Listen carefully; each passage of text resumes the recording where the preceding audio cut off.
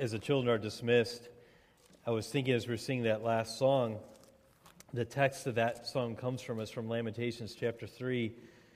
It says this, but this I call to mind, verse 21, and therefore I have hope. The steadfast love of the Lord never ceases. His mercies never come to an end. They are new every morning. Great is your faithfulness. The Lord is my portion, says my soul, therefore I will hope in him. This isn't the message. It does kind of go along with a little bit, but it's interesting. That's verse 21 of the chapter. When you read all the first part of that chapter, it's not that same thought or that same tone from Jeremiah. In verse 1 it says, I'm the man who has seen affliction under the rod of his wrath. Talking about God's. He says, I have seen affliction under the rod of God's wrath. He, God, has driven and brought me into darkness without any light. Surely against me he turns his hand again and again the whole day long. He, God, has made my flesh and my skin waste away. He, God, has broken my bones. God has besieged me and enveloped me with bitterness and tribulation. He has made me dwell in darkness like the dead of long ago. And that is just through verse 6. And so all the way through verse 20, we see this, that this calamity and what he understands coming from the sovereign hand of God. Then he says in verse 21, but this I call to mind, and therefore I have hope.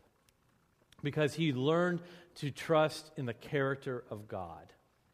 That if something bad was happening, it was because of the sovereign hand of God that would use it for good. And great is his faithfulness. And his mercies are renewed each morning. That's where that song comes from, is this text of Scripture right here. Powerful.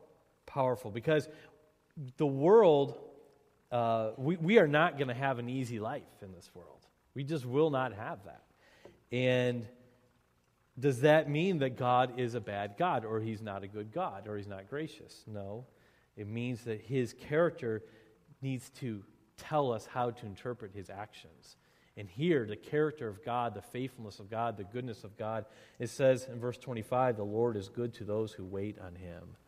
The goodness of God, the faithfulness of God, the mercy of God, that is, when we understand that to be who God is, when we go through trials like Jeremiah was early in the chapter, that helps us worship God through those things. So with that in mind, let's go over to Philippians chapter 1. Philippians chapter 1, in verse 12 through 14 will be the text that we spring from this morning as we go through our time in the Word together corporately. Let me remind you that Philippians, like Colossians, is a book that Paul wrote when he was in prison. So Paul was not sitting at a comfortable desk. He was not sitting in a nice, quiet library full of books at his fingertips and with plenty of paper and pen in his hand, and or ready to work in a comfortable way. If we were going to put it in today's vernacular, we'd say, he was not sitting in a comfortable chair with a nice cup of coffee, or in my case, hot chocolate right there, and with nice environmentally controlled room, a climate-controlled room. This is not where he's at. He is in prison here. He is probably at this point being chained to one of the best guards of the land. He was someone who was in prison for the cause of Jesus Christ. And so when he wrote this, he starts writing back to the Philippians to encourage them and to give them an understanding of how they should live and what they should be doing. And so we come to verse 12 here when he says this. He says, I want you to know, brothers, that what has happened to me, talking about his imprisonment, talking about his being beaten and all those things, what has happened to me has really served to advance the gospel. So that it has become known throughout the whole imperial guard and to all the rest that my imprisonment is for Christ. And most of the brothers, having become confident in the Lord by my imprisonment, are much more bold to speak the word without fear. And that is the word of the living God that we will focus on this morning. In your outline, in your little pamphlet in a bulletin there, you see that the title of the message is Being Thankful Even Though the Check Engine Light is On. My I think every car I've ever owned, I have gotten to the point, and usually it's even from one time I bought it, that I just drive with the check engine light on. The way I look at it is that if it's going to get serious, it'll start buzzing at me or something like that. And I say that teasing, but I remember the first car I bought when I was 16 or 17. I bought it with my brother. We went halvesies on it. We bought it from some guy, and I can't remember what we paid for it. It was like $400 or $500 or something. It was a 1985 Ford Escort. It was a two-door. Okay, your guys are laughing already. Okay, you have a lot of confidence in Ford, I see. Okay, all right. So I was driving this thing around, and it was rusted out, and there was a hole in the floorboard in the back, and kind of right where the exhaust was at. So you can figure out why that's a good thing. And it was a hatchback, and so I remember as I'm driving to school in the wintertime being so cold and the windows all up and looking in the rearview mirror and just seeing this haze of smoke in the back of all the exhaust being poured into the car. And so some of you are like, this is why you are the way you are, Jeremy. Okay, so I would have to drive with the windows down and go through it. And this car, I mean, it got me around, but it had these quirky things about it. It was a manual transmission, and so which I enjoy driving stick if I can. But I remember that came in real handy for me because there was something with the electrical system. We didn't know what it was. We could never figure it out. But just some days it just wouldn't start. It just wouldn't start. And so, hey, no problem. I've got a manual transmission, so you can just pop that clutch and go. Well, see, the thing is that I went to school in a different city. I went to a small Christian school. It was like kind of on the other side of the track, so to speak, okay? And so I was on the side that, I was driving an Escort, okay? And so an old beat-up one. And all my classmates, almost every one of my classmates, their parents had given them a car for their 16th birthday and things like that. And so I was coming from two different socioeconomic situations there. So I would drive over there every day if the car made it. And then after school, I would pray that the car would start. And sometimes God was very gracious and merciful to me. And then sometimes God showed me humility and said, no, I'm going to make you push start your car in front of all your class, in front of everyone else. And so I'm out there by myself. I don't know if you ever push start a car by yourself, but running across the parking lot, pushing this car, jumping in, popping the clutch, and then figuring, I forgot to turn the ignition on. Got to do it again. So turn the ignition, you run back the other way. So I think I pushed more miles on the car than I drove it, okay? So cars to me, it's one of those things, it is what it is, okay? And I enjoy cars to a degree, but, if it gets me there, I'm happy type idea. So, most of the cars I've had have not been, just like, no one has stopped and stared. Well, no, that's not true. They have stopped and stared, okay? But not because they were envious. Let me put it that way, okay? They were always saying, I'm glad I'm not that guy, okay? So we have this situation where, even my car right now, and I'm thankful for the cars that God's given to me. My car right now, if you would turn it on, check engine lights on. And it's some of these things have this constant reminder that, hey, you don't have a perfect car, buddy. This constant light is just staring at me. This last week I was driving around, I was like, man, this engine light's on, And I've had people look at it. Danny Orloff, he was very gracious to me, and he got his little gadget thing out and plugged it in there, and he's like, it's an O2 sensor, And it's like, yeah, I've heard that a lot. And every mechanic that tells me is like, yeah, it's an O2 sensor. Keep driving it. So I'm like, okay, I'll keep driving it.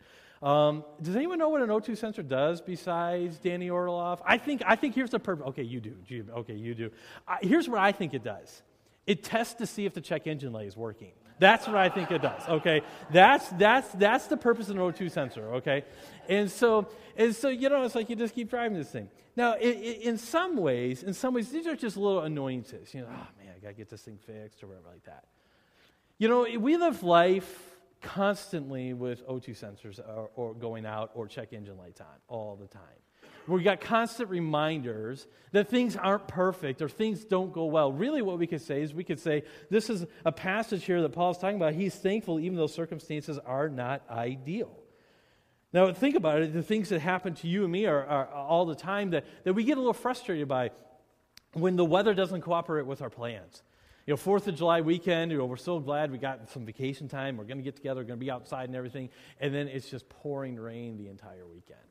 or other things, something like, maybe you wanted to get a raise and you put in for a raise and you got denied for the raise. Or what about going to the grocery store and you need two things. You need two things. And you get those two things and it's like every person in the world need to do their monthly grocery shopping that moment. And the lines are, just infinite, and you got, with your two items, you got to wait. It's frustrating. Because then you take that same scenario and you see that the store has 45 checkout lines and 3 are open. Okay? These are all little things, but here's the thing. Too often they rob us of our joy, and they rob us of a thankful spirit. Now, Paul, he had much more serious things going on than check engine lights and long lines and not enough people helping him. Maybe you have more serious things. Maybe you're dealing with a job situation, a loss of a job, or loss of a loved one, or health problems that plague your family. Maybe there's more serious things. And I don't mean to make light of your trials and tribulations that you go through, but I will say this, is that far too often we are too quick to let circumstances rob us of the joy and gratefulness that we need to have in Christ Jesus. If you want, if you're taking notes, you can just write this reference down, 2 Corinthians 11, 23 through 29. 2 Corinthians 11, 23 through 29, in that text, Paul, he's forced to the Corinthians to really defend his apostleship and prove that he is someone who can teach them what to do, because they had begun to question him. And so he starts giving his pedigree and what he's gone through. In verse 23, he says, I'm a better servant of Christ. He's having to defend himself. He says, I'm talking like a madman. He says, for far fewer labors, with far greater labors, far more imprisonments, with countless beatings and often near death.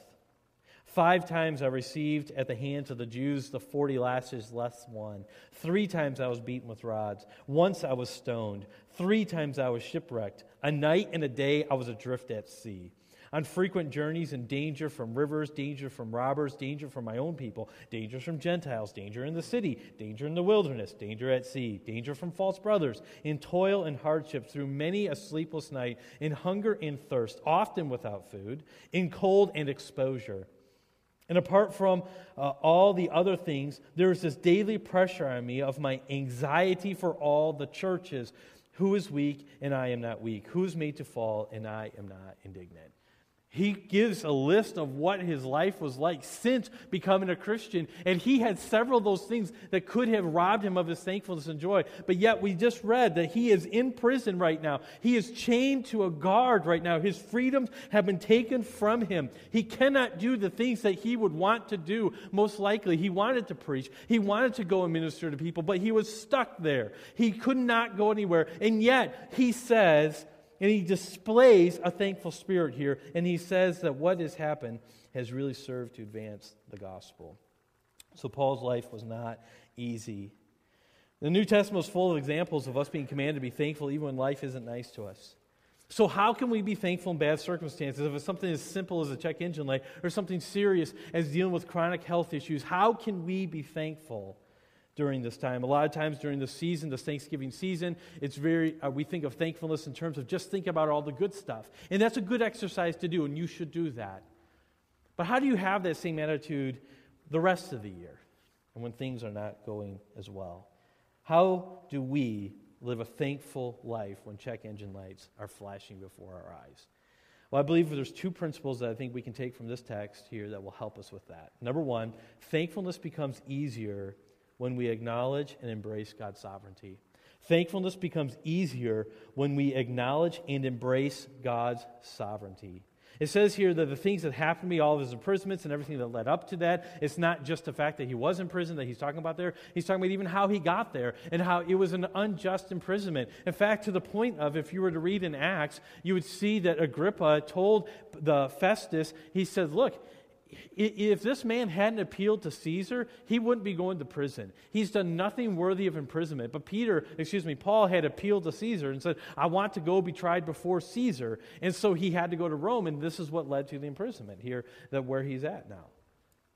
And so he says all the things that have happened, all the things, the false reports, all of those things that has served to advance the gospel. The word serve there has the idea it's that it was an action that has happened in the past, but the action, the effects of that action just keep continuing on and keep going on and on and on. He's saying that the things that have happened here, it is serving and is continually serving to do good things. Jerry Bridges, I didn't bring the book in with me. I was going to bring it in so I could show it to you. But if I put it on Facebook this last week, I believe every Christian should read the book, Trusting God Even When Life Hurts. Trusting God Even When Life Hurts by Jerry Bridges. Several years ago, I read it for the first time, and it was paradigm shifting for me. It was just an excellent study in trusting God when things aren't going well. And I'm rereading it now. I'll finish it today, and it's just a great book. But he says this. He says on page 37, if there's a single event in the entire universe that can occur outside of God's sovereign control, then we cannot trust Him. If there's a single event that can occur outside of God's sovereign control, then we cannot trust Him. What is he saying there? He's saying that everything that happens is for a purpose, and we can find hope in that when we trust and embrace God's sovereignty. No plan of God can be derailed. A few verses, just write down the references as you're taking notes. Job 42, verse 2. Job 42, verse 2 says this, I know that you can do all things, and that no purpose of yours can be thwarted. Job said that to God. In Psalm 115:3, David said, Psalm 115:3, our God is in the heavens. He does all that He pleases. Again, in Isaiah 43, verse 13. Isaiah 43:13. Also, henceforth I am He.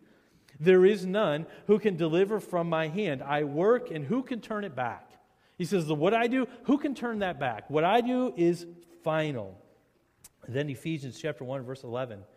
In Him we have obtained an inheritance, having been predestined according to the purpose of Him who works all things according to the counsel of His will.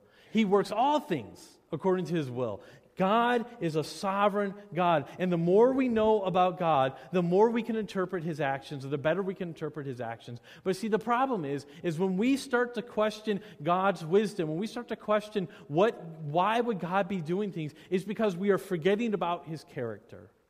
And the more we study His character, the more we know about God and who He is, the more we can interpret things. And let me be the first to admit, there are things that happen in this world that I do not have answers for. And that's the thing about God's sovereignty, is that it's not always apparent to us. We don't always have the answers in front of us. We don't always know exactly why things are happening. And God never tells us that He's going to tell us all those things. But that's where we have to understand who He is. Is He a good God? Yes or no? Yes, He's a good God. And so because He's a good God, because He cannot do evil, because He's a gracious and merciful God, we have to understand that there must be some other purpose that we do not see at that moment right now. And there are things that happen all the time in this world that vex my soul, that bring tears to my eyes, and I cry out to God, why? Why? I don't see any benefit to this. But then I got to go back to the Scriptures and back to who God is and say, but I don't have to see it, but I just know who You are, and You're a good God, because God has given us examples throughout Scriptures to teach us this. God's overarching purpose for all believers is to conform us to the image or to the likeness of Jesus Christ. Romans 8:29 says, for those whom He foreknew, He predestined to be conformed to the image of His Son, in order that He might be the firstborn among many brothers. He predestined that we would be conformed to the image of His Son. If you're a believer in Christ, this is the plan that God is currently working right now. He's doing this in your life right now. He is trying to shape you and mold you and make you into the image of Jesus Christ. And so in order for that to happen, things can't always be rosy. Things can't always be good. Let's think about the fruit of the Spirit for a quick second. That list in Galatians, it says, for the fruit of the Spirit is what? What's the first one? Love. Okay, can you truly know love without adversity? No, you can't. Because if everything's perfect, if everything's great, how do you know that it's love? Love is when, in the face of adversity or in the face of less than ideal circumstances, you choose to love that person. When you took your marriage vows, for those of you who are married, when you take those marriage vows, you say things like, for in sickness and in health, in want or in plenty. What are you doing? You're promising to love that person regardless of the circumstances. You're saying that even if things go south, you're still going to love that person. Anouk and I, when we were married in 2002, we came back from our honeymoon, and we came back to the church where I was serving at, that it ended up just because it was in the midst of a turmoil. I mean, it was awful. And eventually, unfortunately, the church went through, 2 weeks later, a terrible church split. Okay, and Anouk and I went through that. We'd been married not even a month yet, and I came home from a long meeting when I knew this thing was falling apart at the seams, and I knew that I was going to lose my job. And so I went to my wife, who I married 3 weeks now, okay, to this beautiful woman here, and I'm wanting to be this awesome husband and supportive and all this stuff. And so I look at her and I say, sweetie, remember that part? For richer or for poorer? We're not richer. Okay? All right. Now, I'm thankful I have a godly wife who said, that's okay. I still love you. And she didn't say in the midst of that adversity, this is not what I signed up for. Wow. I thought we were going to have a lot of money on that youth pastor salary. This is not the response my wife had. My wife said, it's okay. God will provide. And going through that circumstance, it was a painful experience for both of us, but I needed it. And I benefited from going through that. And so love can only be fleshed out if there's adversity in the equation. I won't take time to go through all the fruit of the Spirit or the aspects of the fruit of the Spirit there, but you can do that exercise in your head. Play that tape through your head sometime where you start to see, can I really have these things without it being tested? And so the Christian life, you got to understand, we are not here for this present age. We are here in preparation for eternity. And so God is conforming us to the image of His Son, Jesus Christ. And in order to do that, difficult circumstances are part of that equation. And so if we can trust God for our eternal state, can we not trust Him in the intermediate circumstances of life?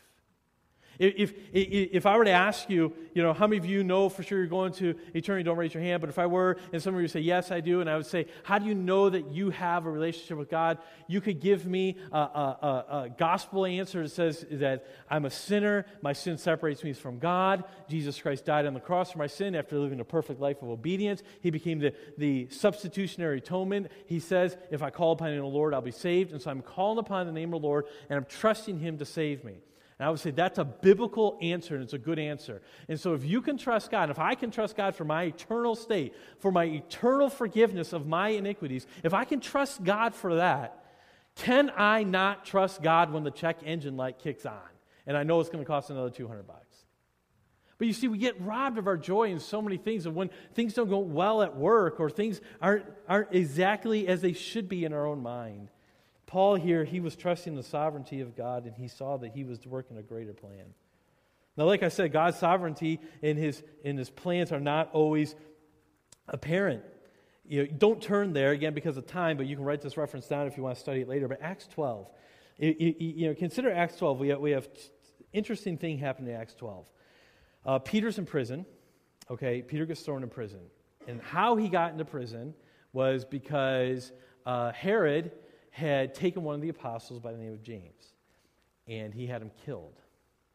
And he saw that it brought favor to some people, and so Herod thought, man, once is good, twice will be better. And so he gets another apostle, the more outspoken one, Peter, throws him in the prison, and is going to execute him. Because of the holiday, he couldn't do it at that time, and so he had to wait a couple days. The church is earnestly praying for Peter to be released from prison. The church is gathered together, and God, in a miraculous fashion, answers this prayer request. And Peter is released from prison, miraculously. He's gone. So there's a humorous story in Acts 12 there. Then he goes up to the place where they're all meeting for this prayer meeting and knocks on the door. And they're up there praying, and they send the servant girl, hey, go see who that is. We're praying. We're praying for Peter to be released. And so Rhoda goes, and she opens the little latch to look out the gate. And there's Peter standing there. Well, she's so excited that she just turns and runs, doesn't even let the guy in. Okay, turns and runs back up and says, Peter is down there. And hey, we're praying. Leave us, or we're praying that God will release him. No, he's down there. Hey, stop talking. We're praying. And so finally they bring him in, and this is just a tremendous amount of rejoicing. Okay, I want you to put yourself in Peter's wife's shoes. She's earnestly praying, God, please, in your plan, release my husband. Imagine the joy in her soul when she sees that. Now put yourself in James's wife's shoes. Do you think she prayed for her husband?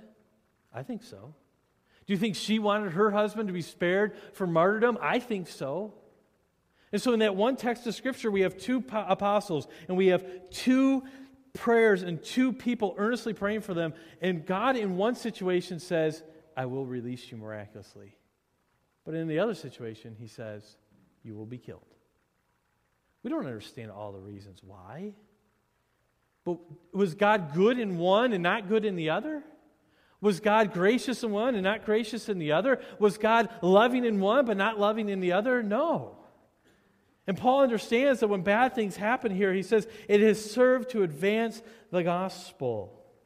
Is the whole imperial guard has learned of the gospel of Jesus Christ. He had access to these people whom he would have not had access to if he had not been in prison. And in fact, they did a rotation of when they changed the guard because they were chained to him at a time. And one commentator I was reading as he said he kind of thought, using his imagination, that probably when they ever changed the guard, Paul probably thought, oh, good, another one to talk to. Another one to talk to. And so Paul understood that God was using this according to his plan. Bridges also said this. He said, trusting God is not a matter of my feelings, but of my will. I never feel like trusting God when adversity strikes, but I can choose to do so even when I don't feel like it. The act of will, though, must be based on belief, and beliefs must be based on truth. And so when adversity strikes, we're not going to feel like trusting God all the time. In fact, we have to fight against that, and that's why we are robbed of our thankfulness and joy too often. But when we study God and who God is, that begins to shape our theological base. And so then when something bad happens, we can, instead of being focused on the event and how awful it is, we can say, but what do I know about God? What do I know about His character and who He is? And then that will then help us to go through that circumstance and that situation. The illustration, it was mentioned in the Adult Discipleship Hour by Wayne, and I believe by my wife as well in her class, illustration of Joseph. Been thinking a lot about Joseph lately, and I believe this is a good illustration of here. The story of Joseph goes very quickly that he was sold into slavery by his brothers after they first thought that they wanted to kill him, but then one of the brothers said, no, that's probably too harsh. Let's do something better, and let's sell him. Okay, so they sold him to a traveling group into slavery. Fast forward, he's in prison. He's then released from prison. He's forgotten about. He's falsely accused of immoral act, and gets thrown back in prison. And so you see this life of Joseph where it seems like every time he starts to get ahead, then something bad happens. Have you ever felt that way? Maybe financially it's like, oh, we just start getting ahead, and then boom, something else happens, okay? Joseph can identify, okay? Everything, it seems like just as soon as things are going well, then something bad happens. Fast forward the story again. Joseph then, he interprets a dream, and he gets favor in the Pharaoh's eyes, and so he rises to prominence, and so he becomes second in command in the country of Egypt. A terrible famine comes through, and so people have to come to Egypt for food because Joseph he had wisdom from God to store up food. And so Joseph's brothers then come to Pharaoh looking for food, and so they got to stand before Joseph. They didn't recognize Joseph because so many years had passed, but he had recognized them. And so what had happened is Joseph had a forgiving spirit, and so he forgave his brothers. And so the family moves into Egypt. The brothers, Joseph's dad, and everything. Joseph's dad dies. And so in Genesis chapter 50, we come to a situation where then Joseph's brothers are afraid because dad's now gone, and they felt that the only thing that was protecting them from Joseph and a revengeful spirit was the fact that dad was alive. Dad's gone, so they're afraid. In Genesis chapter 50, verse 20, Joseph then talks to his brothers, and he tells them something. He says, no, you have no reason to be afraid. And he tells them that he understands God's plan. He says this, he says, as for you, you meant evil against me, but God meant it for good. So to bring it about that many people should be kept alive as they are today. And we can talk about all the significance of that and how it really protected the line of Judah, where the Messiah would come from. And so God was using that to protect that from the attack of the enemy. And so we see in the illustration of Joseph that even though it was terrible and things were bad and bad things were happening to him, God was using it for his good. One quick illustration about this. When I was working a job in healthcare, I worked in the administration office, and I was the assistant to the campus administrator. And it was a large retirement community where I worked. And I remember we went through this time where we had some personnel, the director of maintenance and things like that, had to leave. And so my boss said, Jeremy, I need you to go in and I need you to lead maintenance for a little while. Now, or help lead that. Now, if you know anything about me, that just seems like a bad idea, okay? I know which hand, which end of the hammer to hold, but only on a multiple choice test, okay? That's just not my giftedness, okay? But she wanted someone with the leadership and kind of organize it and things like that. Well, it was full of drama, and it was taxing. It was very difficult, and plus all the other duties I had. And so I was frustrated sometimes at work. I was like, oh, this is not what I want to be doing, and I've got to do this and things like that. Well, we eventually got a director of maintenance, and then I could not do that anymore. Well, the CEO of the company, my boss, came to me, and they said, you did a really good job, and thanks for doing this. It wasn't your job, but we asked you to do it, and you did it. And so, we wanted to give you a bonus. And they gave me a check. And then that check allowed us to go visit my mother-in-law in France. We most likely wouldn't have been able to go to France and visit my mother-in-law unless I had gotten that bonus. And I wouldn't have gotten that bonus unless I would have had to do all that extra work that I really didn't want to do. God knew what needed to be done in order to get us to be able to do that. And so he was working his plan. And so that's the only point here, is that as we look at Paul and we see how he interacted, he was thankful because he recognized and embraced God's sovereignty. The second point, and our final point this morning, is this. Thankfulness becomes easier when we consider other people rather than just ourselves. Thankfulness becomes easier when we consider other people rather than just ourselves. Do you see what he did here? He says in verse 14, and most of the brothers, having become confident in the Lord by my imprisonment, are much more bold to speak the word without fear. And so he recognized how the situation that he was in was affecting other people. It wasn't just about him. It was rather that other people were being empowered and emboldened. And so we are robbed of thankfulness and joy when we only think of ourselves and our being inconvenienced. And so when that check engine light comes on, that might mean some much needed income for that mechanic. And maybe God is using that to provide for their needs. Or when that check engine light comes on, that might provide, and that does provide actually, a teachable moment for your children. To say, you see, it's inconvenient, this isn't what I had planned, but God is good God, and he is in control of these things. And so God presents us with teachable moments. And so we only take those teachable moments, though, when we are thinking of other people, rather than the fact that I am not getting my way. And that's what it really boils down to. I've often said this before because I've spent years working with teens and children, and I love children's ministry, love teen ministry. And I always said this to adults. I would say, we're no better. We just have a different way of saying, I'm not getting my way. We have a different way of stomping our feet. But that's really what we're doing when we cry out against God, or when we get a bad attitude, or we don't give people a cold shoulder, things like that. That really is just a temper tantrum, saying, God, I'm not getting my way. But Paul here, he says he took it not think of just himself and his inconvenience, but of how it was affecting other people. And so we go through afflictions and trials so that we can have the fruit of the Spirit evidenced in our lives, and so that we can in turn comfort other people. Another reference to write down if you're taking notes, 2 Corinthians chapter 1. It's a great text that talks about how that we receive comfort when we go through trials, so for the purpose of that we can then in turn comfort other people. We have to think of other people when we're going through difficulty. And so in our text, there's really two groups of people here that he talks about, that he thinks about. One, the guards, and then the brotherhood. And so Paul could be thankful in the midst of suffering and in less than ideal circumstances because he was thinking of other people rather than just his own comfort. When we spend most of our lives serving the God of comfort and ease, we fail to see the blessings that trials bring to us. And we definitely don't see them as gracious gifts from God.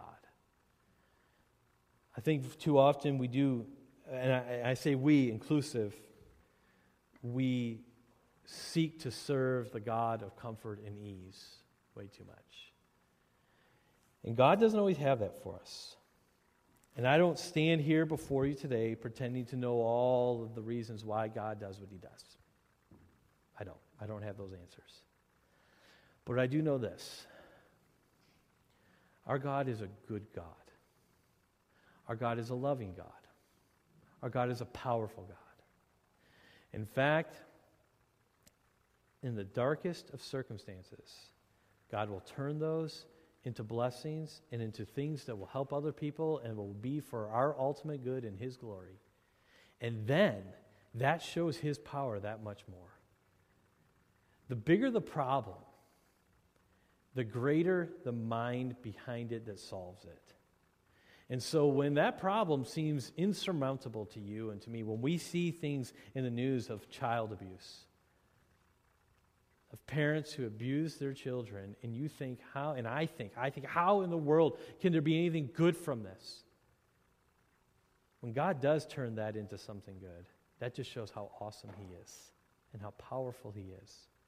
And so when we go through this life and these things happen, these minor inconveniences that tend to rob us of joy and thankfulness, let us go back to who God is and let that shape our understanding of what he is doing.